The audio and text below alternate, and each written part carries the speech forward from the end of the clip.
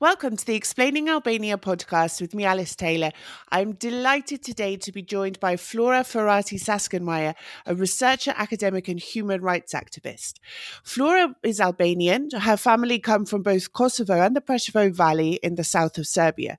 Now, for the past 20 years, she's divided her time between the US and Germany. Now, we're here today to talk about the plight of ethnic Albanians in the Preševo Valley in southern Serbia. This is an issue that we at Exit and Flora, in her capacity as a researcher, have done our utmost to draw attention to.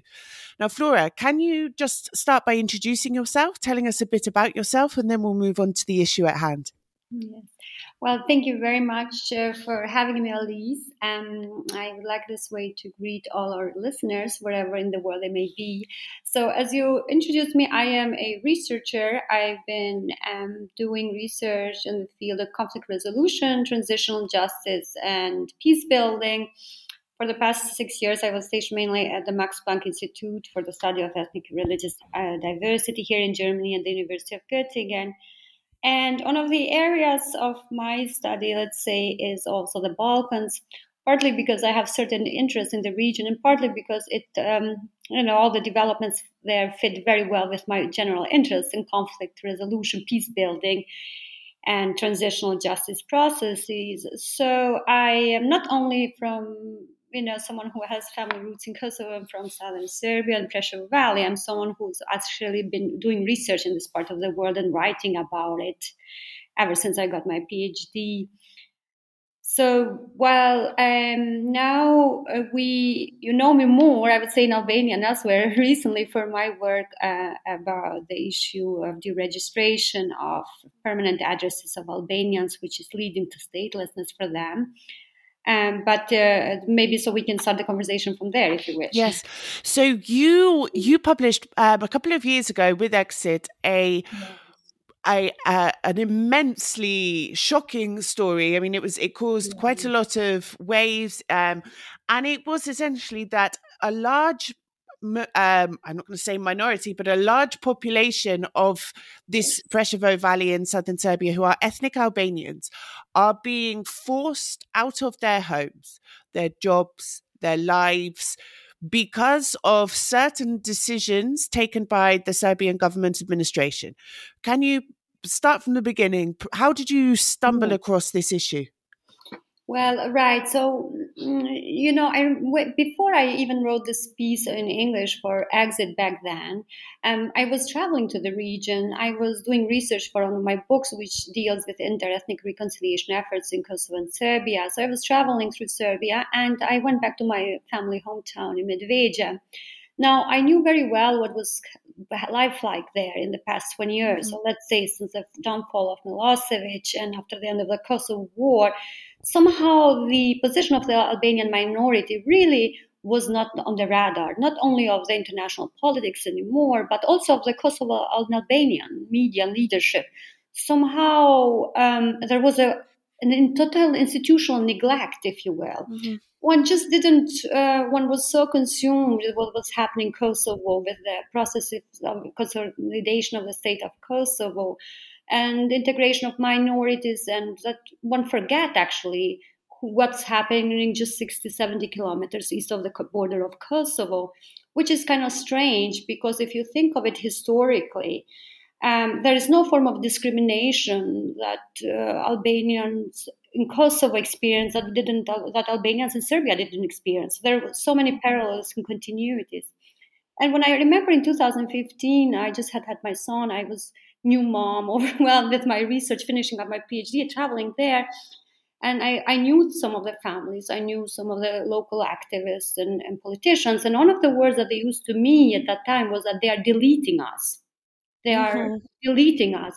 And this was the word that really started to get into my mind, what they meant by it. Who is deleting you? And they always came up with in conjunction with the Ministry of Interior of Serbia, they said they are deleting our addresses and they are refusing our state IDs and passports.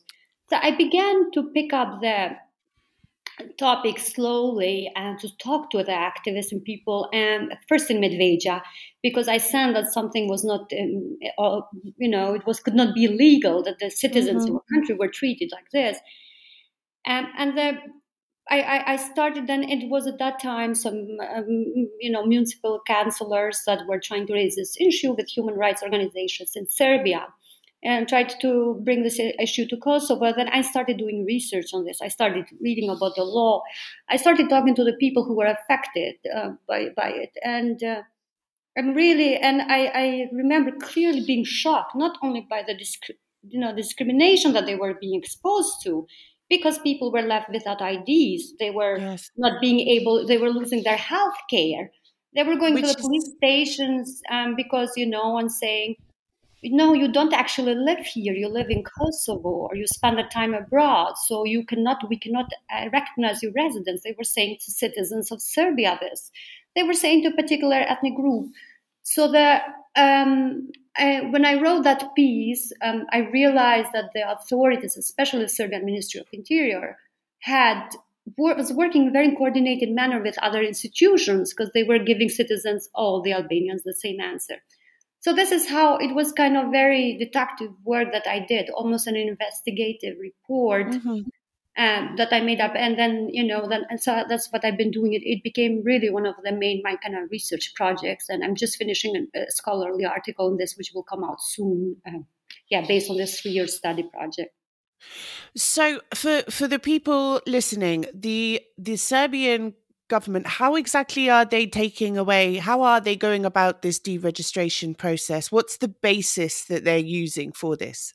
Well, yeah, so it's very important to understand, because this is legally very tricky made, but because they're abusing the law, it's kind of more difficult for people to understand what's happening. But there are three aspects to it. First, every country in the world has a law about residence. This is not something unique about Serbia. But there is no country in Europe nowadays that abuses the law of residence to target a special group with the aim of changing ethnic composition. And this is how they are doing it. The law gives the right to the court, or to the Ministry of Interior specifically, or to another legal official person, to verify the fact of residence. That is, to see if someone really lives in the address where they claim to live. What they're doing, though, they are not only, by and large, I came to study, from my study in Preševo and Bujanovac especially, not that they were never going out to verify these residences. They were claiming that they verified the residence, put this information that people simply were not found in their homes, and they were passing this information to the electoral commission, first at the municipal level, and the municipal level sent it to the central level, which is the electoral commission, is a state body in Serbia that generates the electoral list. So you have a problem. The first step is they are contestants, people's residents, people who have lived there, who they're treating them basically as a foreigner.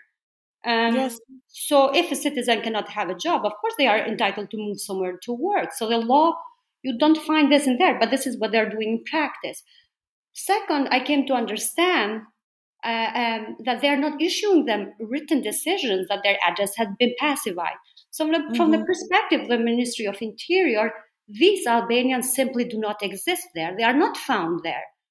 And let me just give you an example. So in the municipality of Medveđa, which is located really 63 kilometers east of Pristina, in my study with 500 pacified Albanians, only 20 of them were issued a written decision that they were pacified. So this is really low number. And if you read this, I studied each one because I speak the language, and they are written in Cyrillics. Not in Albanian, which the law provides, by the way. There's something striking about it. First, they're saying they're hiding one major discrimination. That is, they are not saying in this written decision that they refuse these people IDs. So you go there and you say, I am here, I live here. They say, no, we came to verify your address because we didn't find you here. And then you say, well, I needed a written decision. They say, no, what do you need it for? You say, I mean, go to court. I need to go somewhere else. And they say, well, no, this is information online, what I'm giving you, or at least enough. And then you say, well, I need this so I can go and renew my ID. No, we have to come to verify a residence. So in the villages of Medveđa and Bujanovac, I know many families personally, like I'm talking to you, who have been more or less for a year living in their residence, waiting that the police will come and verify if they live there, because they come unannounced, so to speak. Yes. So they're really criminalizing their own citizens. And this is a huge problem. So they know what they're doing. The Ministry of Interior is the primary institution who's doing that. And they know what they're doing because they're not putting in written that the citizens are being refused IDs. And they're not doing that because they know this is not constitutional. So they're hiding the traces. And this is what I wrote about back then. And to prevent people from being able to appeal or lodge legal action or anything. Yes, and then so the international community at that time, then we approached, because I know I was kind of studying this. I spoke to lawyers. We put up a team together to collect the evidence. I remember that was in March 2019. So the Albanian politicians in the valley don't have experience with doing research or something like this. This is like discriminate. This is like investigating hidden racism. They don't know where to begin. No. You don't even have the voter lists. They were a little bit clumsy in that sense that they didn't pay attention to how the voter lists were dwarfing over the years. And when I did research, and I got the data from the Electoral Commission, the Central Electoral Commission in Serbia, and I was shocked. I remember to find out that between 2012, which is shortly after this law enters into the force, residents to 2019. In a municipality with merely 7,500 people, they had removed 3,860 people from the voter list. Wow. So this is huge. So, and from them, and in the context of an election, that's that could determine someone who gets a seat in the local municipality, doesn't it? Absolutely. So the number, together, and this is very important to understand. This is not just because this is what the Serbian officials like to say to the international community, which I know they also like to say this in Brussels. We're just implementing the law. No, they're not implementing the law. They're abusing the law. And we know by now that nowhere in Serbia, as in the Albanian populated territories, are the numbers so high of suspended addresses. And nowhere are the numbers so high as in Preševo Valley of people being purged from the voter list. Now you can say, so what do we make out of it? Very clearly, in 2012, which is months really after this law enters into force, the Serbian Progressive Party had only 12.5% of the votes in Medveđa. So they were not even the third biggest party. By 2019, they are winning 65% of the votes. Yeah, because they got rid of all the other people. Right. And so the Albanian municipality councillors the number dropped from 8 to 3, and we will have next election in April, and I'm following very closely. I'm very curious to see the passivization didn't stop. President Vučić spoke in July 2021. He gave an interview in which he said there are only 300 Albanians left. And so, which is really, really total, this. And so that was one aspect to understand what the numbers with this meant in numbers. They have tried very hard to hide the numbers. They don't give this to the OSCE first. They don't make the voter list open, but we do have them. I mean, I was able to investigate this, and there were some responsible councillors who kept track of them. So we do have a list. We can tell exactly whom they removed from the voter list in this municipalities. And basically, this is illegal. Let me just say that Article 17 says of the law on residents of Serbia, I pulled out for you, it says, if citizen is entitled to an ID and doesn't have a registered residence in Serbia, a citizen is someone who's born and raised there or in Serbia by the virtue of having citizenship. He says he has heard this decision to issue them ID is a must for the authorities. And this can be, determined by a decision for the purpose of obtaining an ID. So even the law doesn't say anywhere you should refuse your citizen's ID. And I have had in my own immediate family members where only the handicapped people have they passivized from the entire family. And this is really a crime of the crimes. And I'm very sorry to say that even the Kosovo media, Kosovo Albanian media in Albania have been very indifferent to the suffering for a long time. And which brings me to the next point. So passivization is picking up speed at a time when Kosovo and Serbia are supposedly reaching a historical agreement.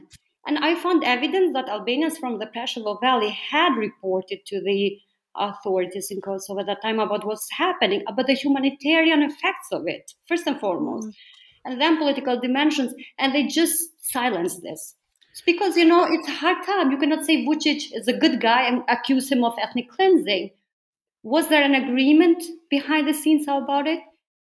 I don't know, but I can tell you that there was systematic effort to change ethnic composition at the time when Kosovo authorities were saying we're going to incorporate Preševo Valley into Kosovo. So let's talk about this. Because this was going to be my next question, is the humanitarian impact. So just so we're clear, these people, if they're deprived of ID or a passport, which I believe is also illegal under international law to make someone stateless, this means that these people cannot vote, which is a right, cannot get healthcare, cannot get a job, cannot send their children to school, cannot participate in any way in society, cannot ask for state benefits, cannot get a mobile phone SIM card, I imagine. There is absolutely nothing they can do. And this is horrific. And I really want to understand from you, having spoken to these people sort of on the ground, because as you said, this is something which is glossed over. What impact does this have on a family? A huge. And an average Albanian family in Preševo Valley lives in a very precarious situation. And I say this not to beat the drums of ethnic nationalism here, but because we have the facts. This is an apartheid state-like situation. As you've probably seen, there's new studies now that came out from the Albanian National Council, where you can see that in all state-owned institutions, and when it comes to justice, police, to the state-owned enterprises, they in the municipality like Preševa, where they comprise more than 90% of population, they are a minority. So they are virtually being pushed away from the public sector. Now, if you have such a high number of young people have to leave, an average Albanian from Preševo Valley doesn't go to study in Belgrade and Niš. It's still very difficult to be an Albanian there. You have to come to terms with lots of stereotypes. The news is really harsh. It is dangerous to say you're an Albanian in some parts of Serbia. It really is. And I tell you this from my experience, who's traveled there through the country, not in the cosmopolitan centers, but it's still, you have to be brave to go to study at the University of Belgrade as a Serb, as an Albanian from the valley, because they do not distinguish in their mental maps of stereotypes, of loyalty, of how they don't distinguish between Kosovo or Albanians or their own citizens. So there is this complete denial of that. And then what means that most of young people head to Albania, Macedonia, or Kosovo. So the young people are leaving and the parents are behind them.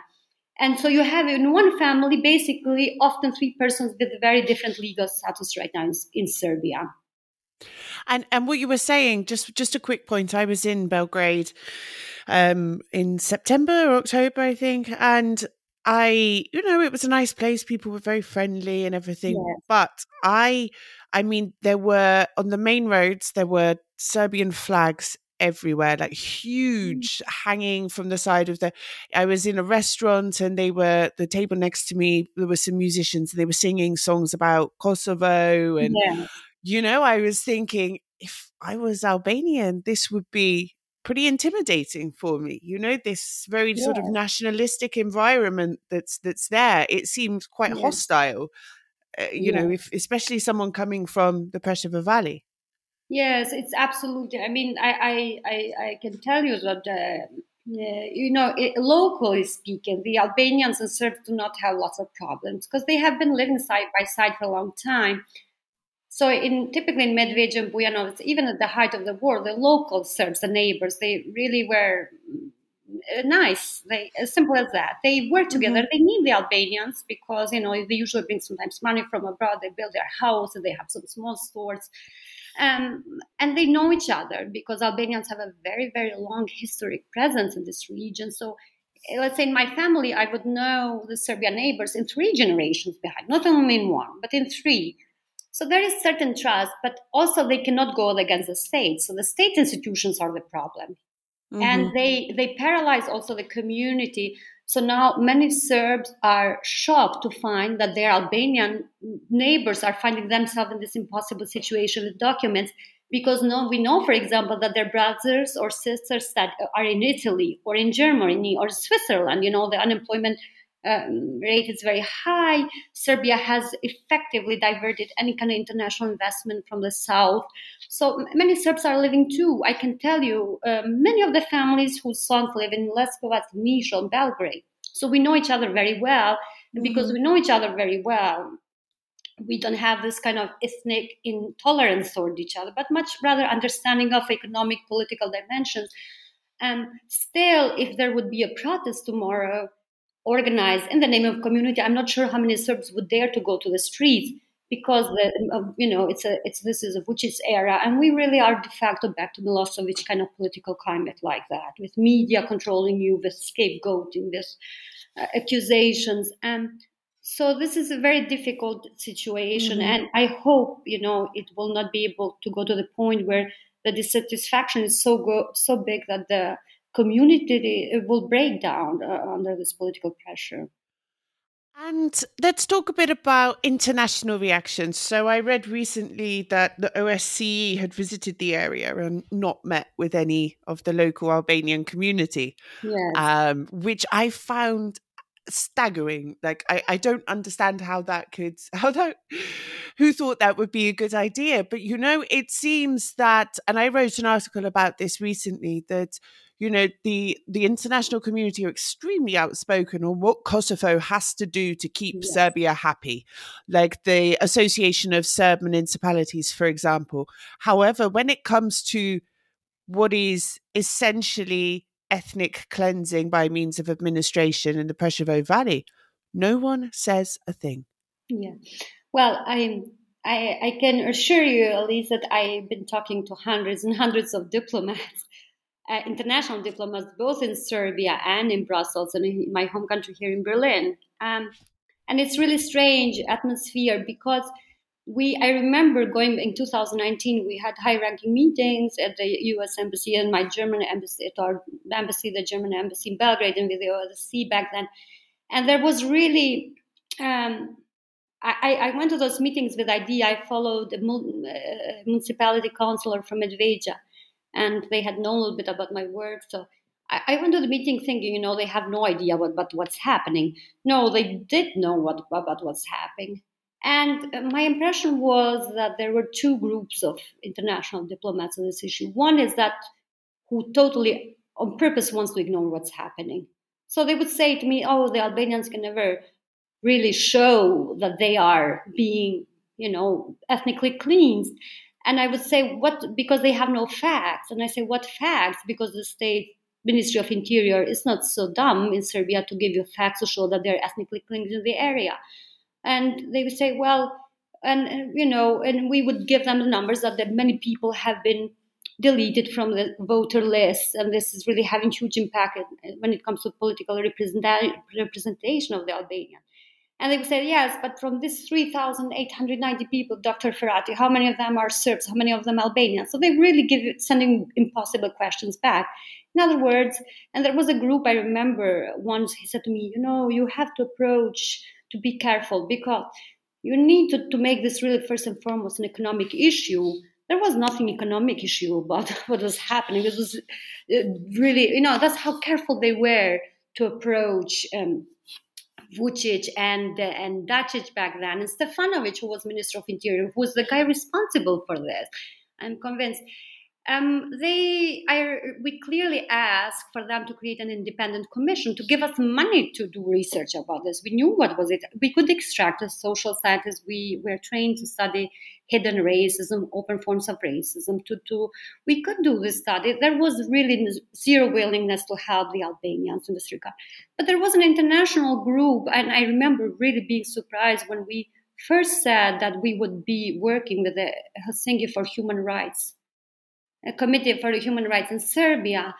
And there was a German diplomat who said to me, well, Dr. Ferrati, but they don't get things always right. They have criticized sometimes which is government about things that, you would never think that it was quite like this. So I really realized that there was this kind of appeasement policy. And at the same time, but there were a group who thought, especially in Brussels, a number of MPs with whom I also ended up having very regular exchange later, who were not like that, who asked the ambassador of Serbia to Belgrade questions, told them to give reports about what was happening.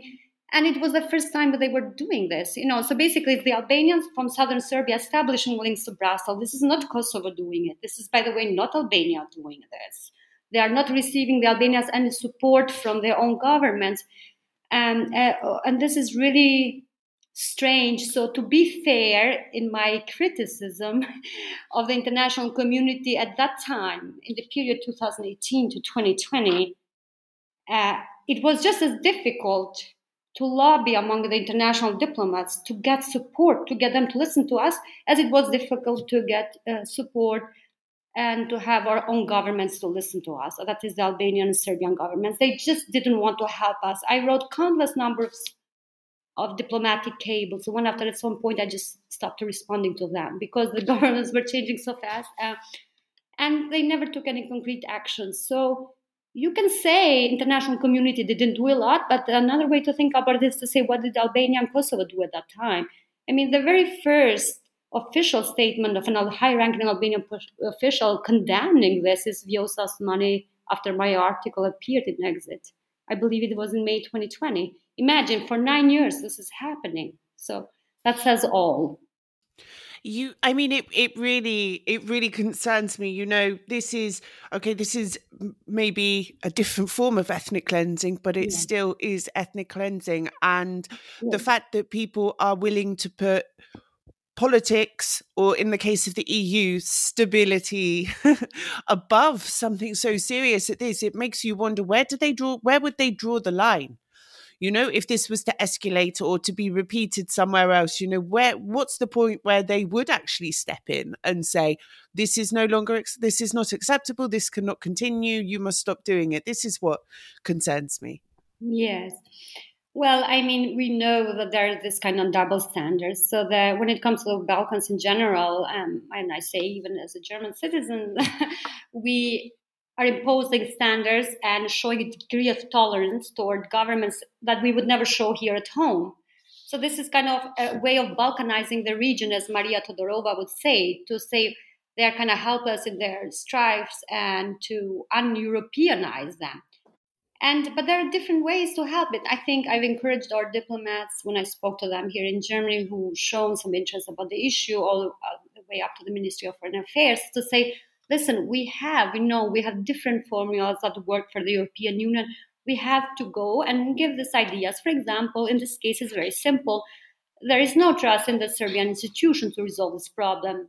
The data is out, the facts are out, the courts cannot, there's not such a thing as an independent judiciary in Serbia, really. After all these years, the ombudsman in Serbia has not even issued a statement issue. This is scandalous. So the EU could make pressure enough to create some kind of independent commission to go and say, let us go investigate and do this, because Kosovo will have to react to this. Kosovo will react to passivization and might even adopt a reciprocity measure. That means the problem is here to stay. But as you might agree with me, perhaps, my impression is that the international community always reacts too late and only when they have to.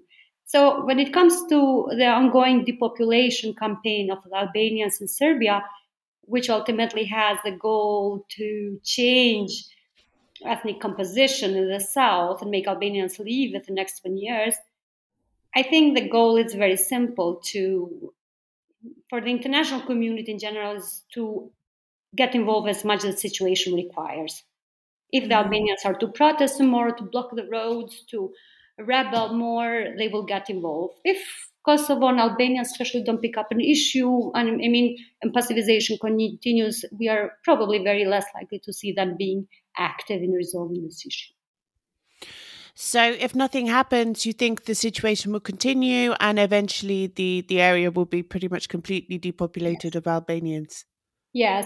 Well, it will, because you have three aspects of it. So they are passivizing, quote unquote. They're suspending the addresses, and with that, all the right to Hmm. vote, the right to get IDs, so the all those who are living there.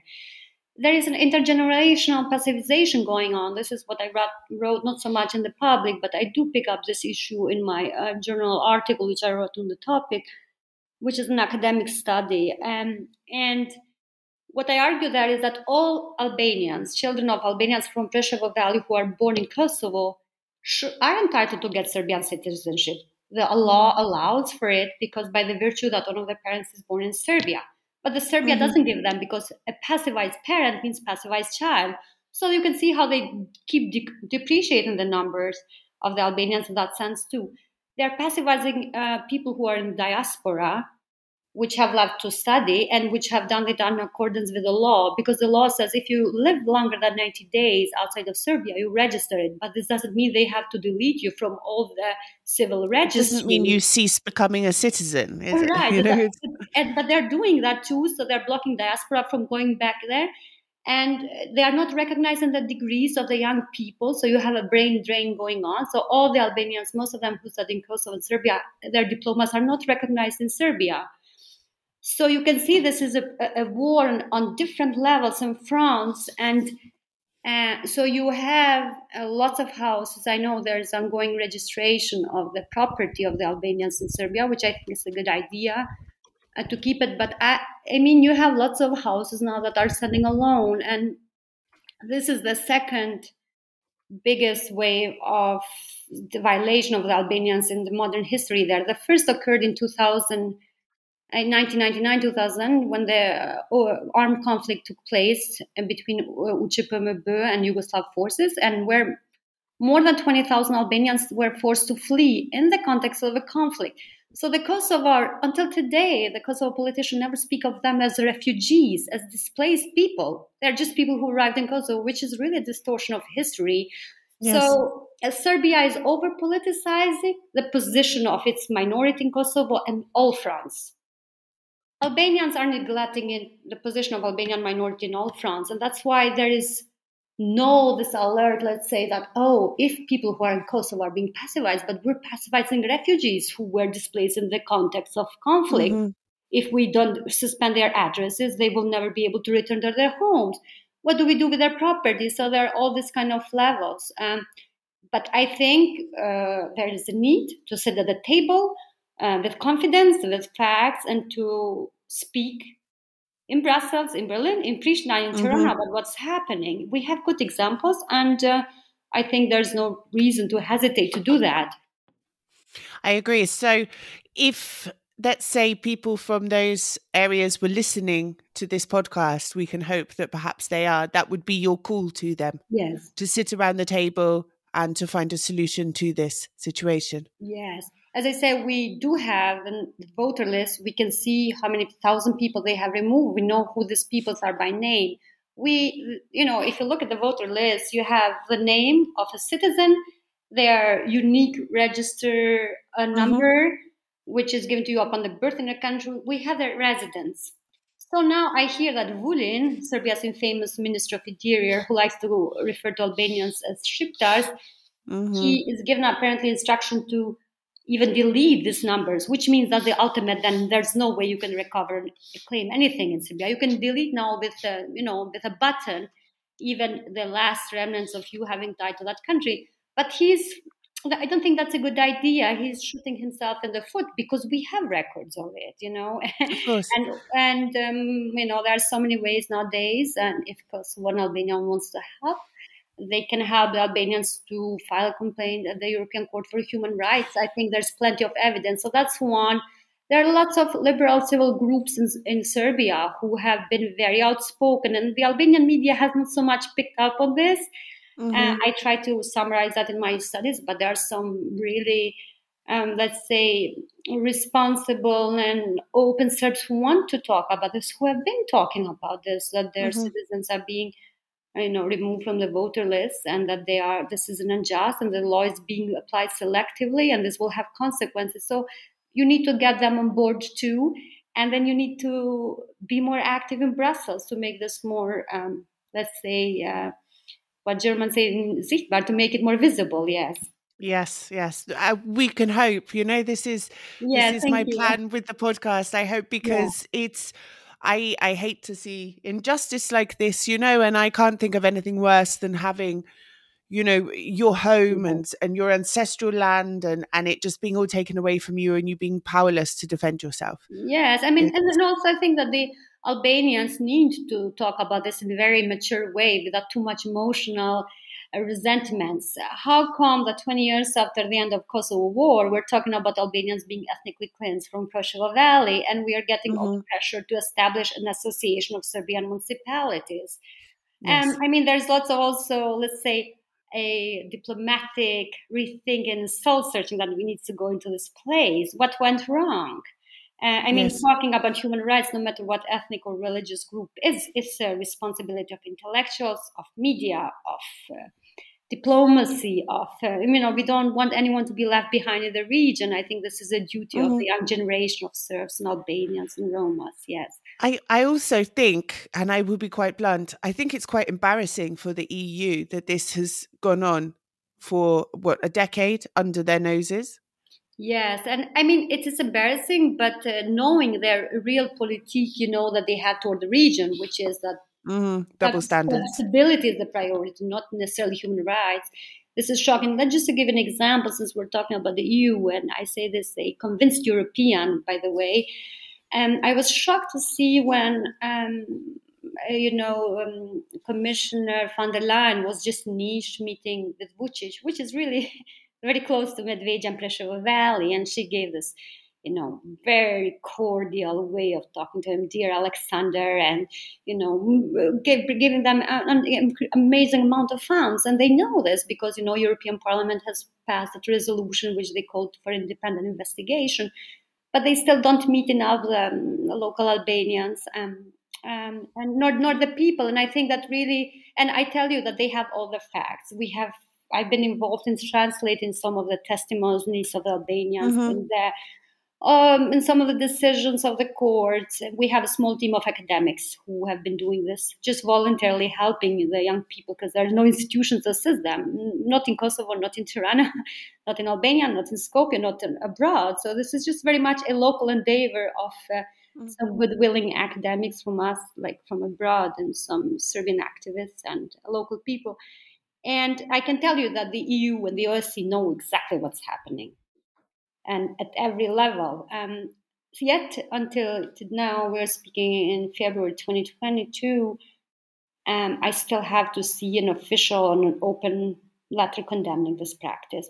So they're not, they ask us, so are you advocating that Albania should take part, boycott the election or not? Which is kind of absurd question. The question should be, can Albanians afford to take part in this election when thousands of them have been illegally removed from the voter list? Can Albanians, what is the price of Albanians boycotting a local election when the state is boycotting them at the very, very level? So actually, you've just given me an idea. I'm going to send some questions to the Commission to ask about, in the context of the upcoming elections in Serbia, whether they're aware of any steps to ensure that the people who've been illegally deregistered from voting lists in the Preševo Valley will be able to vote. Just to throw it out there to make the... to remind them somebody's following up on this. Yes, somebody's watching, somebody's following. Yes, no, that's a good idea. I think I'll be curious to see how many more people they remove from the voter list. But we know they didn't stop. They don't want to stop because we know probably that the idea from the outset was to not only to put pressure upon the local Albanian community there, who are really not challenging Serbia in any way. I mean, not the statehood of Serbia, not the sovereignty of the country. There are no political strife going on there. So this is kind of surreal. But they're using this to put pressure on Kosovo, to make Kosovo make more concessions. And so there's another way to put it, is that, pacifization is happening at a certain time. It could have happened before 2011. But no, it's happening toward the time when they're thinking, this territorial swap, which is really was never meant to get Preševo Valley. The prize was somewhere else. The focus was northern Kosovo and Bosnia. The Serbs would have never, ever, the current government would have never given up Preševo. Never. That's strategically too important for Serbia, this region. And in Bujanovs, they have built the biggest military base that Serbia has. It's in Bujanovs, around the border with Kosovo. So this is highly militarized region. So for me, it's surreal to see this. What kind of Yes. as Albanians are talking about territorial swap. I mean, very little has been discussed in Albanian media. What does it mean for Serbia to give up Preševo? Geostrategically, I mean, if you look at its military infrastructure, if you look at its geopolitics, this is really an important knot for them. So we need to ask this question. Where also some Albanian governments are okay with this idea, with Albanians leaving from there, even as they were calling upon, to have some kind of land swap, allegedly. There's so much to me. Maybe this is just too close to our time. Some issues will come up in the future, but yes, we definitely, for now, I think we should think much more about what the law says, how the authorities are abusing with it, and how international community can help. And if Serbia, if the current government is not willing at all to listen to this, then I think Kosovo will have to play a much bigger role in it, or take a lead in resolving the issue. Yes, I agree. Flora, thank you so much for your time. It was very interesting, but it makes me angry to hear that this is happening, and particularly the indifference from Brussels and sort of other organisations. But thank you for all you do, and I hope that we can continue sort of working together to raise awareness over this issue in the future. Yes. Well, I also want to thank you very much, Alice. It was a big pleasure to talk to you. And yes, I encourage you to keep up this issue as a humanitarian issue on the agenda, and to keep pressing the politicians to do more about it. Thanks for listening to the Explaining Albania podcast. You can stay up to date with our latest episodes on Spotify, Google Podcasts, Apple Podcasts, and of course Anchor FM. Be sure to follow us on social media as well for upcoming episodes and articles on Albania and the region.